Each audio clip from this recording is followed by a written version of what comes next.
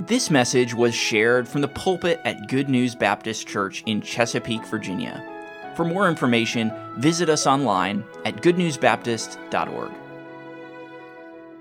Would you pray with me?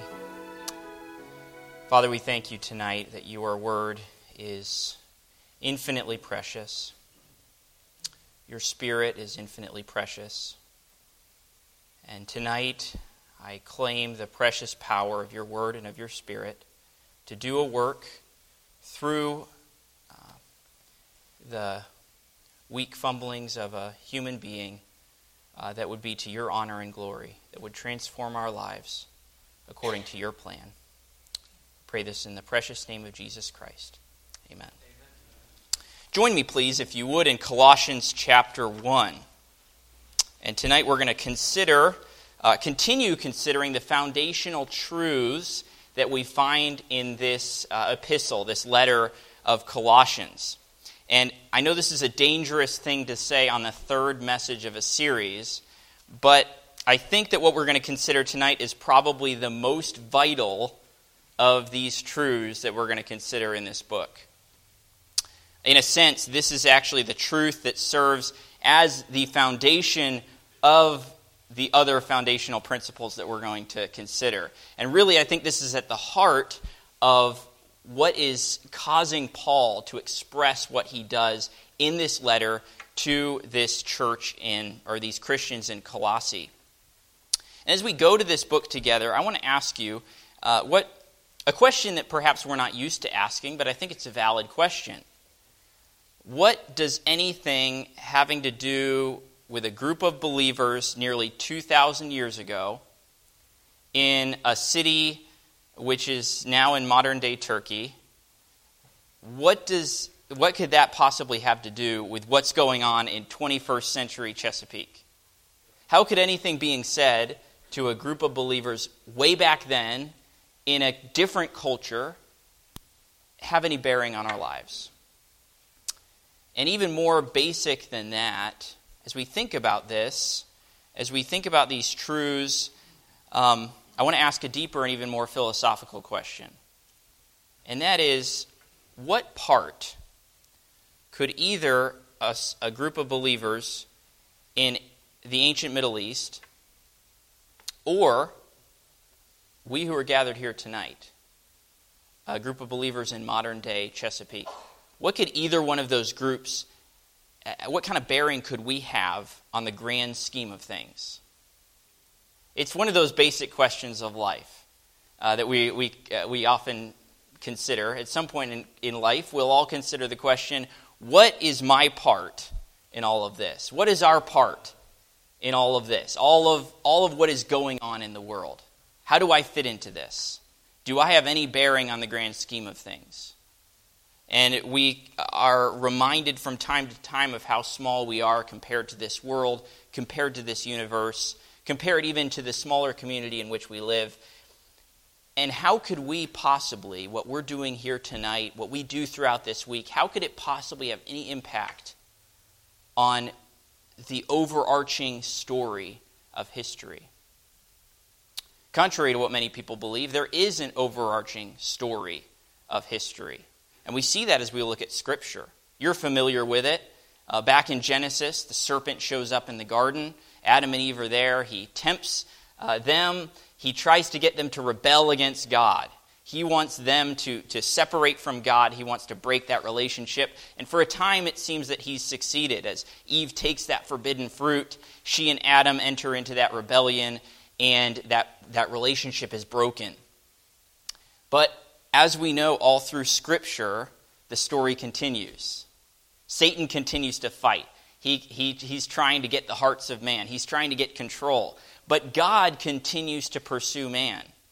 He continues to reveal himself to man. And all through Scripture, he is at work. And we know as we get to the end and we look at the book of Revelation, eventually the serpent, Satan, he's going to be defeated completely forever. Christ is going to reign. And man, at least man who has been restored to relationship with God, will be forever free from rebellion and sin in all of eternity. It's a grand story. It's an epic story. And it's a story that we are in the middle of tonight. The story has begun, but it hasn't ended yet. So how can we be connected to that grand overarching scheme? How could we be playing our part into that? And you might say that's far too philosophical for me. Well, I'm sorry. But these are these things we need to consider. Is my life nothing? Am I just going to be a little blip and then it's not really going to make a difference what I do or don't do? Well, tonight what we're going to look at in this book of Colossians is something that Paul shares, a truth that he shares that connects us and connects Colossae Baptist Church, if you will, to that grand overarching story. I'm sure they were independent Baptists, by the way.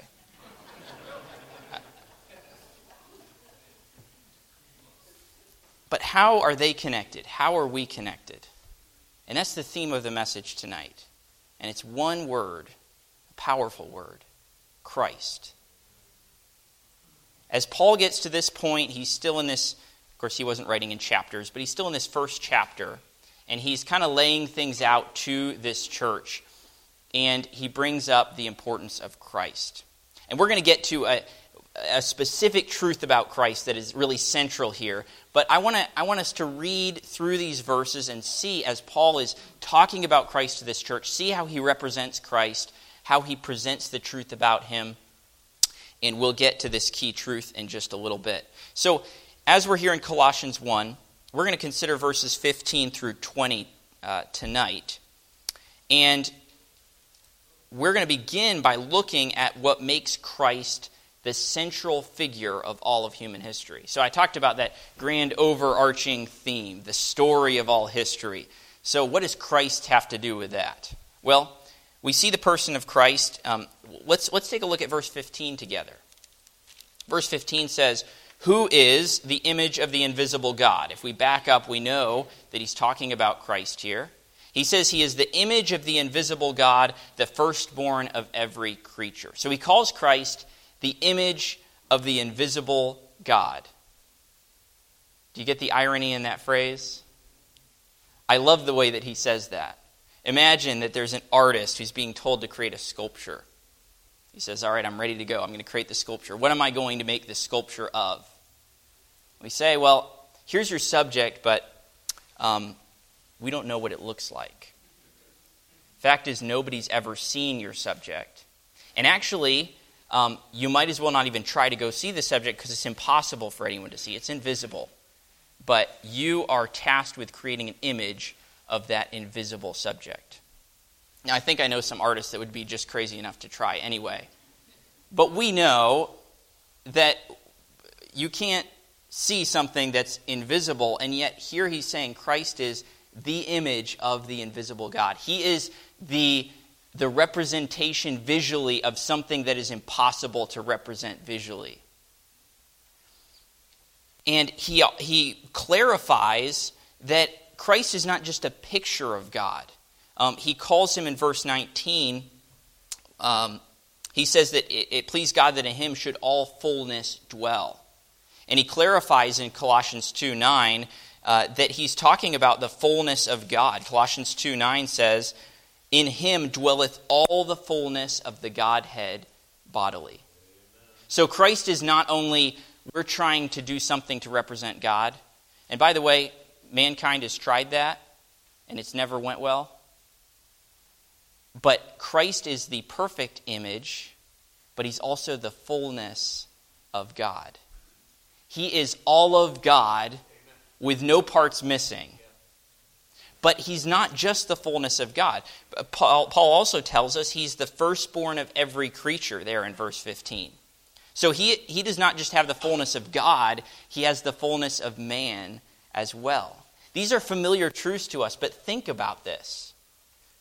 Christ is all of God and all of man. Is there anything like that in history besides Christ? Well, no. He is unique. He is like nothing else in all of the story of human history. And so we're beginning to see what makes Christ unique, what makes him great, what makes him someone that is key to this overarching story.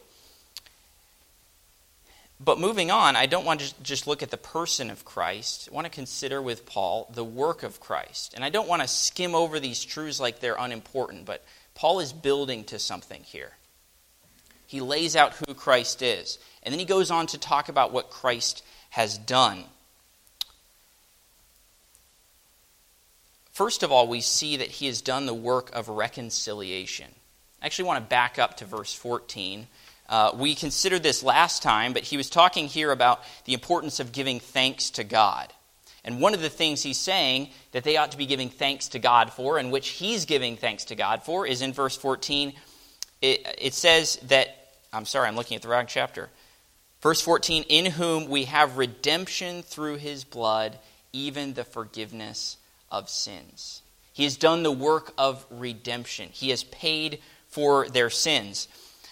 Verse 20, he says, and having made peace through the blood of his cross, by him to reconcile all things unto himself. By him I say, whether they be things in earth or things in heaven. We understand the idea of reconciliation. Two parties that were at odds being brought together.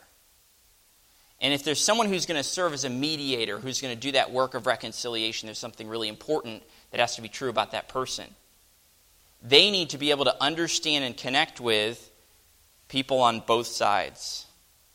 They need to be able to understand and connect with this party and understand and connect with this party so that we can find the middle ground and bring reconciliation. Paul's saying, in Christ is all the fullness of God, all the fullness of man, and he has done the work of reconciliation, bringing the two together. There was this enmity, there was this separation, which happened all the way back in the garden, and Christ is the only one that could go in between and could take the hand of God and take the hand of man and reconcile them through his work on the cross. And so he's done this work of reconciliation. Because of that, of course, these believers in Colossae realize we owe all to him because of that. He's done this work on our behalf. He has redeemed us. And so this connects Christ both to that the all of history, but also to this church in Colossae. And they say, yeah, he's our Savior. He did the work of reconciliation for us. But that's not all he talks about. He's done the work of reconciliation, but he also talks about the work of creation. Verses 16 and 17, he says, for by him were all things created that are in heaven and that are in earth, visible and invisible, whether they be thrones or dominions or principalities or powers, all things were created by him and for him. Now you might say this is a wonderful truth, but why would he bring this up at this point? Why is this significant in this conversation? Well, Paul is making a statement here about authority. You know, it's interesting, as he talks about the creation, when we talk about the fact that God has created all, or that Christ was involved in creation, and we start to list off the things he created, where do we go? Well, we talk about mountains, and we talk about the sky, and we talk about rivers and oceans, and all of the beauty that surrounds us, and we're not wrong to do that, but what does Paul talk about? What has he created? Well, he said he's created all the visible things and the invisible things, and he talks specifically about people who are in charge. There's different ways of expressing this one central idea. But these are the kings. These are the prime ministers. These are the dictators, the bosses. These are the ones with the nuclear codes, the commanders of massive military forces, the dynamic leaders who have an army of loyal followers. That's who he's talking about here. And he uses 4 different ways of expressing that, but the idea is these are the people with power, with authority. These are the people that others look up to. And what does he say about Christ? Who made them all? Who is the one who gave them all their power? It's him. It's Christ. He didn't just create the world. He didn't just create all the things that we get to enjoy. He didn't just create all those things that we see listed in Genesis, but he is the one who is behind all those who have power and authority as well. And this is really significant because you think about this, if you think about those in authority, Paul is saying here that the only authority that they have is derived authority. And we understand the idea of derived authority. If you think with me about a sheriff, and we could talk about the fact that a sheriff himself only has derived authority, but think about a sheriff. He's got the authority to enforce the law. He can do certain things as the sheriff that other people can't do. But the sheriff can decide that he is going to give some of that authority to someone else. He may choose to call a deputy. I'm glad you're with me tonight. The deputy doesn't have any authority of his own. He's not allowed to take the bullet out of his pocket unless the sheriff says he can. But we get the idea. It's not his authority. He doesn't get to call the shots himself. Any authority he has, anything he gets to do, it's been given to him by the sheriff. It is derived authority. Paul is saying that's the story with all the authority of the whole world. Every king out there, everyone sitting on a throne, everyone who thinks he's calling the shots, everyone who's telling everyone else what to do, the only authority they have is derived from Christ. That is a powerful truth. He is the one who has authority over every earthly authority bearer. And as if that weren't enough, Paul says in verse 17 that Christ is before all things, and by him all things consist. And that word before all things is exactly what we would think it means. He comes before. He is pre-everything. So there is nothing that goes on that precedes God, that precedes Christ, that beats him to the punch. He is before it all. It's all under his control. It's all under his understanding. And all of it, he says, consists through him. All of it is held together by him. There is no authority out there that's not under Christ. There's nothing that goes on that's outside his control. There's nothing that can keep itself going without his power. That's what Paul is saying about Christ. So do you get the picture here? It's like we see in the book of Revelation. You line up all the authority, all the power, everything that any human being can do. You line up all the powerful human beings in our world. Those who have a political authority, those who have the biggest bank accounts, those who can reach the most people with their messages. You line them all up. And he's saying Christ is over all of them. There is a higher throne. He reigns over it all. Because he created it all and he keeps it all going. There's a story that I love in the book of Ezra. Ezra, he's this Jewish scribe, and he's helping to lead this group back to Jerusalem from Babylon. And they're getting ready to go. They've gotten their team together. They're ready to make the journey to Jerusalem. And Ezra calls on everyone in that group to fast. He calls on them to spend some time abstaining from food and calling out to the Lord for a very specific reason. And I can't say it any better than Ezra did, so I'm just going to read his words from Ezra chapter 8. Then I proclaimed a fast there at the river of Ahava, that we might afflict ourselves before our God, to seek of him a right way for us and for our little ones, and for all our substance. For I was ashamed to require of the king a band of soldiers and horsemen to help us against the enemy in the way, because we had spoken unto the king, saying, the hand of our God is upon all them for good that seek him. But his power and his wrath is against all them that forsake him. So we fasted and besought our Lord for this, and he was entreated of us. Ezra is saying they're getting ready to make this journey. And they're traveling as they're not a military force. These are just people who are heading back to Jerusalem. And normally you'd want to have some protection along. And he had the opportunity. He could have gone to the king and said, I need a detachment of soldiers to protect us as we make this journey. Because there are bad people out there. There are people that could try to attack us. They could try to steal our stuff. And we don't want that to happen. We want to have a good journey. And so, King, could you give us some protection? Ezra says he didn't want to do that for a very specific reason. Because Ezra wanted everyone to understand that there is someone who had more power than that king. There was someone who was more able to protect them than that king and his army. And Ezra said, I know him. And we can call on him, and he can give us far better protection than the king and his armies ever could. And I want this trip to be a testimony to the power of God, to the authority of God, to the fact that God is greater than any king. Ezra understood that, and he put it into practice here, and God rewarded that, and he blessed that. But that's the truth we're talking about. We really have trouble thinking that way. But Paul is saying, here's the reality about who Christ is. He is fully God and fully man. He made it all. He holds it all together. He has done the work of reconciliation. He has done the work of creation. He is the Redeemer, and He is the ruler.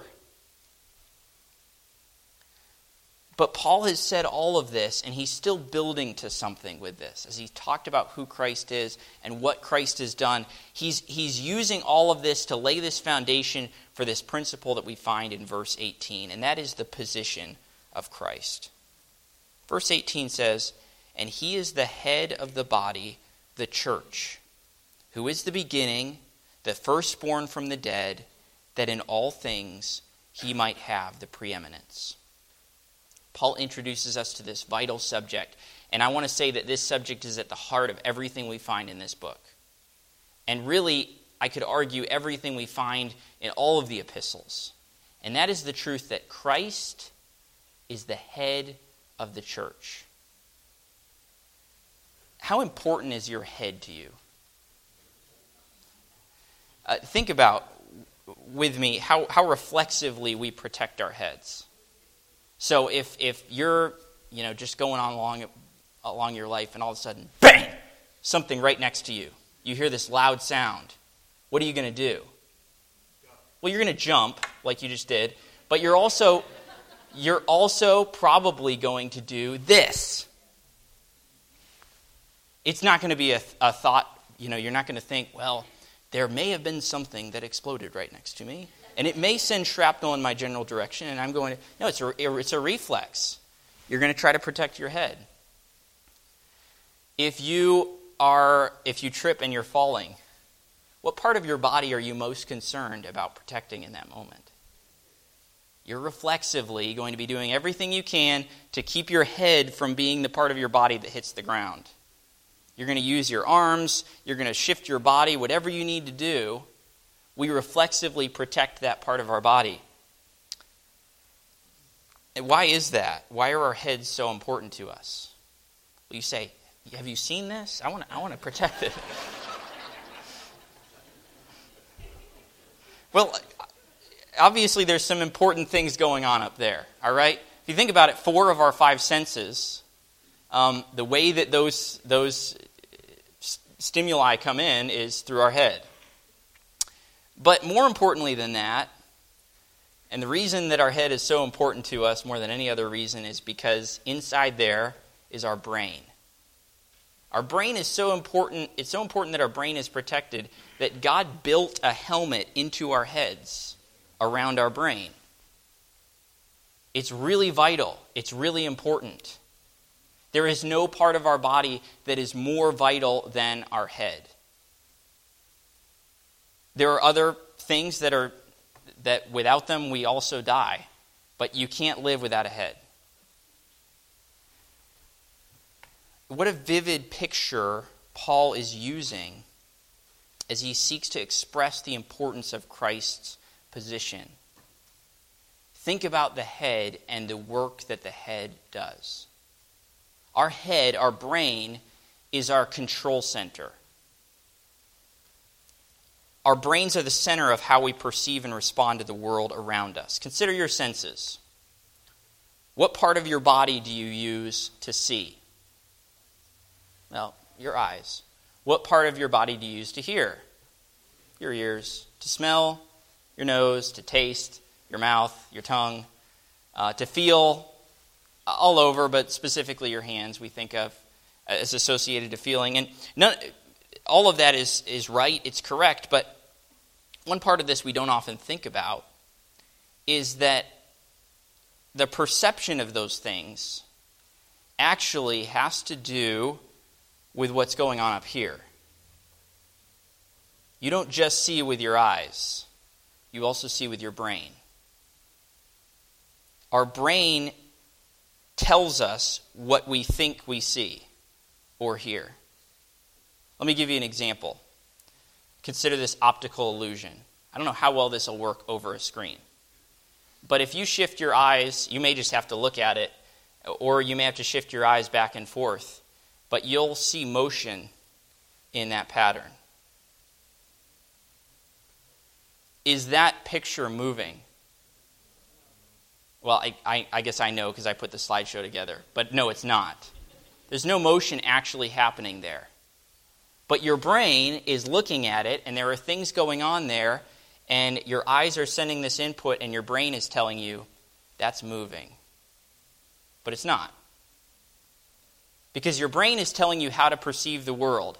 And we've all had these optical illusions, and sometimes they're fun, and we can get our brains to believe they're seeing something that they're not really seeing. But that just tells us that up here, this is telling us how we perceive the world. This is telling us what's going on around us. It's telling us reality, or sometimes not reality, about what we see and hear and smell and taste and touch. Your head, your brain, is the center of how you perceive the world. Think about that in relation to Christ. As the head, Christ is to be the center of perception. So the things that are coming into us from the world, we are, as Scripture says elsewhere, to bring every thought into captivity to Christ. It's all going to the head. For the head to decide the truth about what's going on around us. Christ is the head. And as the head, he's the center of our perception of the world. He's the one who's giving the judgment about what's going on in our lives and what we ought to do about it, and what we ought to think about it, how we ought to respond to it. I don't care how smart you are, or how educated you are, how good you are at synthesizing information. None of us can say about any decision or any process that we understand it all. We've considered all the variables. That we have a complete knowledge of every consideration that has to do with that decision. That could drive us crazy sometimes. We say, I want to know it all. I want to know every variable of this so I can make the right decision. Well, guess who knows every variable? The head. And so we take it all to him, and we let him make the judgments about what's going on, because he sees and understands things that we don't. The head is the center of perception. It's the control center. But also think about it this way. As the control center, it also gives orders and coordinates our actions. So think with me about the simple act of walking. For most of us, we've been walking for quite a while, and it's not usually a challenge for us. But if you think about the different things that are going on when you're walking, there are a lot of different things that are involved. Your muscles are involved. Muscles all through your legs are involved in that act of walking. Say I want to take a step down these steps. We think of it as just one motion. I'm just going to take a step. But involved in that are the muscles of my legs, the touch as I hit the step and know how to shift my weight in response to that, my inner ear and the balance that I need to maintain as I'm taking that step down. If any of those things is out of whack, it makes a difference, doesn't it? Think about if my body, if my muscular system, and my inner ear and my nervous system were independent systems. And they didn't have a way to communicate with each other. And I try to take a step down. How well do you think that would go? But they're all communicating with the head. And because they're all communicating with the head, the orders they're getting from the brain, and those things are going back and forth faster than we can know, those orders coming down from the brain are guiding my body so that I can do what seems like a simple action, but there's a lot going on, but I can do it successfully. Because everything is communicating with the brain the way it's supposed to. And this is a really powerful concept to me. And I think that this is really at the heart of what Paul's getting at here. The head coordinates the body. Think about it in the context of the work of God. So we've got a Christian over here. And this Christian is doing something for the Lord. And we've got a Christian over here, and this Christian is doing something for the Lord. And this Christian over here is doing something for the Lord. And this Christian over here is doing something for the Lord. And perhaps these Christians are in different places. They may or may not know each other. They may have, there may not be direct communication happening between these four Christians. But if each of those four Christians are communicating with the head, he can coordinate the actions. And we've all heard stories of how God has put things together in these amazing ways, and we say, that is incredible. Yes, it is, because if we're communicating with the head, he can coordinate that all. He can work it together in ways that are beyond our imagination. But that's what the head is supposed to do. The head coordinates the body and uses what all the different members are doing together to accomplish his work. This is really, like I said, I think at the heart of what he means when he says that Christ is the head of the church. He is the one making the calls. He is the one coordinating what's going on. But consider the fact that he says he's not just the head, and so it is important that you and I are communicating with the head. But he says he's the head of the church. This is vital. The fact that this is connected to the church.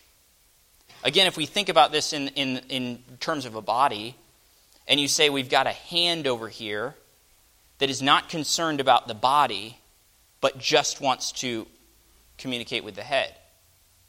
Well, there's a problem. Because a hand is only going to do what it ought to do as it is a part of the whole body. It relies on the other parts of the body. It needs to work together with the other parts of the body. A hand by itself is not a body. Paul expresses throughout his letters the importance of this principle. That Christ is overseeing the church together as one body. So these believers in Colossae need to be viewing themselves together with each other as one body. He talks to the church in Ephesus in chapter 4, and he expresses his desire to these Christians that they be no more children, tossed to and fro and carried about with every wind of doctrine by the sleight of men and cunning craftiness wherein they lie in wait to deceive. He's saying, I want you to be firm. I want you to be established. I don't want you to be blowing back and forth all over the place. But then he says, but speaking the truth in love may grow up into him in all things. So he says, I want you to be firmly founded. I want your roots to be deep so you can grow into Christ. But then he says, which is the head, even Christ, from whom the whole body, fitly joined together and compacted by that which every joint supplieth, according to the effectual working in the measure of every part, maketh increase of the body unto the edifying of itself in love. He's saying Christ is the head, and as the head, he is working to bring the body together, to make more with two than just 1 + 1, to bring all the Christians together, to make of that something great, something for his glory. And by what each of those joints supplies, what each member of the body gives, he makes something out of that. That is God's desire for the church. That as we are together under him, we can do his work as a good body would. So the fact that Christ is the head makes it necessary for us to consider the fact that we're part of a body. And Paul really leans into this imagery, and he helps us to think about this principle. We're under the head, and we're the whole body joined together. So back to Colossians 1, verse 18.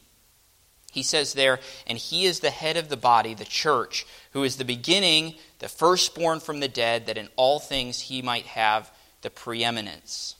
So he talks about preeminence here. He says that Christ is to have the position of preeminence. Notice the titles here in this verse. He's the head, he's the beginning, he is the firstborn. These are all words of preeminence, of being the first in importance, the first in authority. He says Christ needs to have the preeminence. He has and he deserves that first place, the highest position of authority and honor. And that is so important. Because consider what happens in a church where Christ is not preeminent. A church might have this sense of being together and even working together, but if Christ is not preeminent, if he is not the one in the position of greatest honor and authority, it makes for something that can turn ugly in a number of ways. So a church that becomes a personality cult. It's all about this certain leader, this certain person. And that's what the church is about. That person has the preeminence. And without that person, there is no church. Well, that's not a church where Christ has the preeminence. What about a church where it's a group of people, a homogeneous group, everybody is the same, everybody looks at life the same, everybody has the same background, everybody agrees about everything? Is that a healthy church? Is that a church where Christ is preeminent?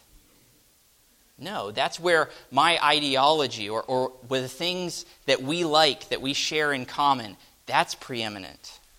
That's what makes this church what it is. If Christ is preeminent, that's not what the church is going to look like. And we could go on with more examples, but we have to be so careful of this.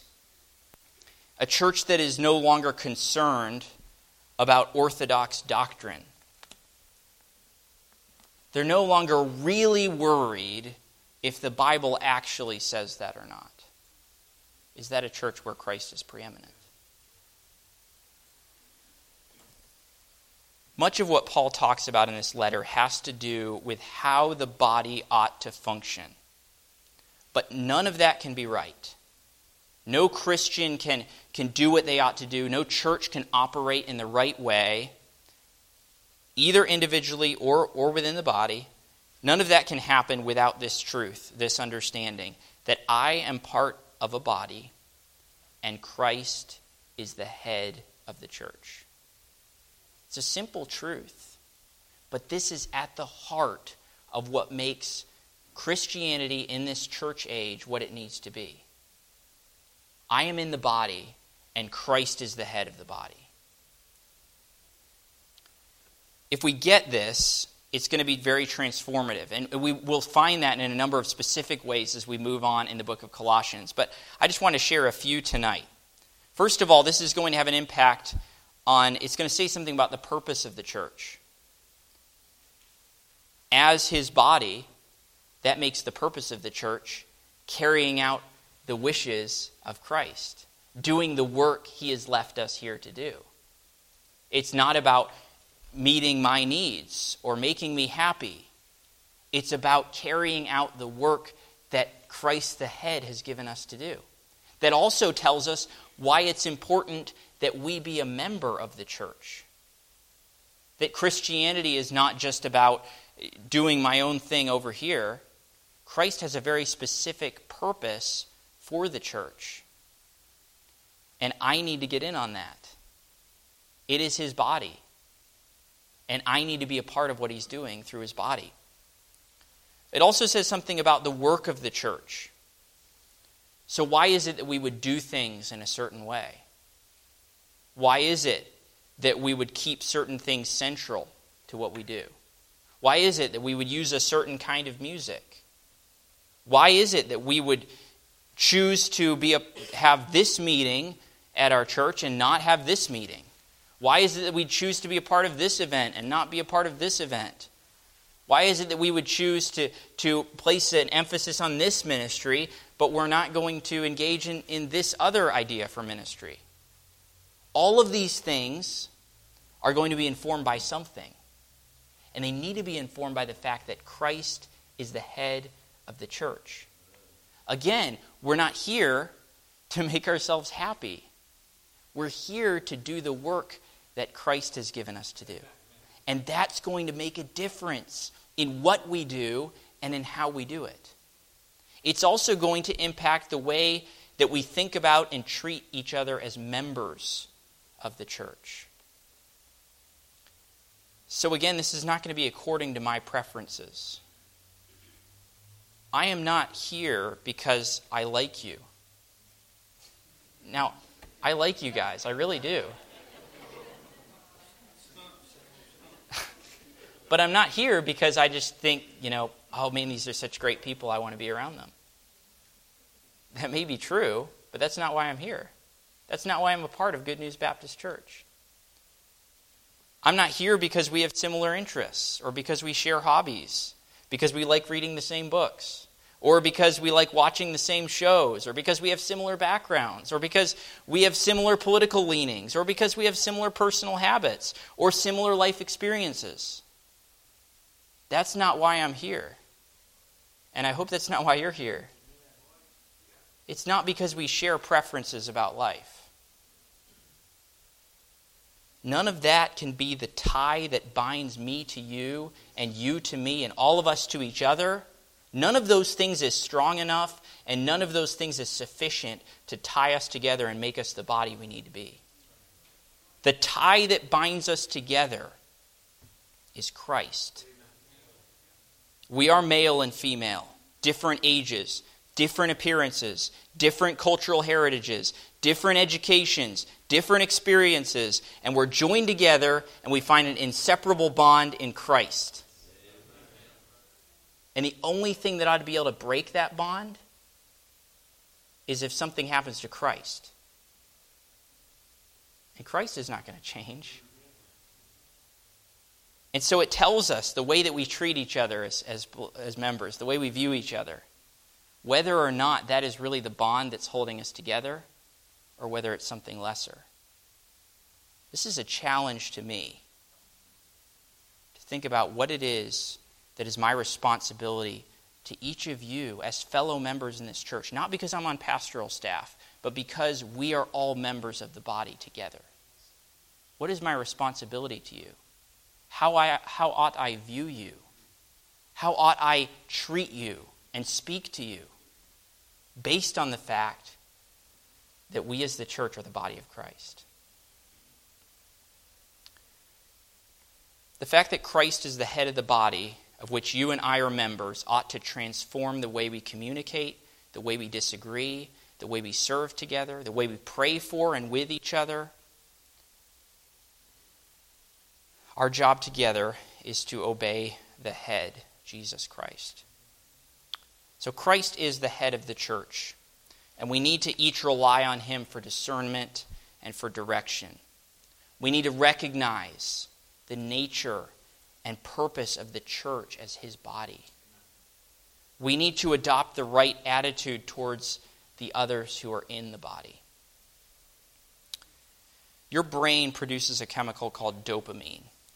And if you've heard much talk about the brain, you've probably heard mention of dopamine. And we often associate it with pleasure responses to certain things. But it also serves, among other things, another purpose. And that is, it communicates with our bodies and helps us with motion, helps us with our physical motion, the brain communicating with the rest of the body about how we're going to move. And there's a specific part of the brain that creates dopamine that can become affected, and that part of our brain, the cells in that part of our brain can begin to die. When that happens, no longer, as time goes on and more of those cells die, less dopamine is being created by that part of our brain, and less of that communication is happening, and our motor skills begin to deteriorate. That's what happens in a disease called Parkinson's disease. My grandmother had Parkinson's disease before she passed away. And anyone who, if you've known someone who has Parkinson's disease, it's really hard to watch. Because as time goes on, someone who has been very physically able, as time goes on, their ability to do things, their motor skills begin to deteriorate. More and more to the point where they can't walk on their own anymore. Simple tasks need to be done for them. They begin to have trouble even speaking as time goes on. It's a sad thing to watch. It's a devastating disease. And running the danger of oversimplifying, though, if you think about Parkinson's, what is the issue? What is at the heart of this? Well, it's a failure in communication. No longer is the brain communicating with the body the way that it's supposed to, and the results are devastating. And I hope the application is clear. If we are not communicating with the head the way that we need to, if we're not taking orders from him together the way that we need to, the results will be devastating. But when we, each individually and together as the church, take our orders from the head and obey what he wants us to do, together we can take a step down the stairs. Together we can run a marathon. Together we can do whatever it is that God wants us as the body of Christ to do. But we've got to be together as a body, and we've got to be taking our orders from the head. I hope you understand with me tonight the vitality of this truth and how this is the center of everything we find in this book. Christ is the head of the church. Let's pray together. Our Father, I thank you so much for this wonderful truth. Thank you that we don't have to figure it out on our own. We don't have to try to come up with great strategies that are going to accomplish your work, all in our own power. We don't have to figure out every variable. We don't have to consider every little thing that could happen, or that's beyond our power, it's beyond our ability, but it's also not our responsibility, and we thank you for that. Lord, instead, we just need to be simply obeying the head. And Father, you will lead us to plan, to put things together, to try to accomplish things for your glory. But Father, we recognize that all of it is nothing if it's not coming from you. And yet, even the smallest things can be great things for you if they are under your direction. Father, help us with this truth tonight. Help us individually to surrender to you, to be willing to give up the reins to the one who is the king over all kings, the one who has all authority, the one who understands all. And Lord, help us commit to be the part of the body we need to be. Lord, help us here at Good News to be the body of Christ here in Chesapeake that you want us to be. We love you. We thank you for these truths. Thank you for the wonder of who Christ is. I pray this in his name. Amen. Thank you for listening. If you have questions about your relationship with God, or you would like to know more about the ministry of Good News Baptist Church, you can visit us online at goodnewsbaptist.org or call us at 757-488-3241. We trust your heart was challenged as you listened, and we want to encourage you to share this message with others.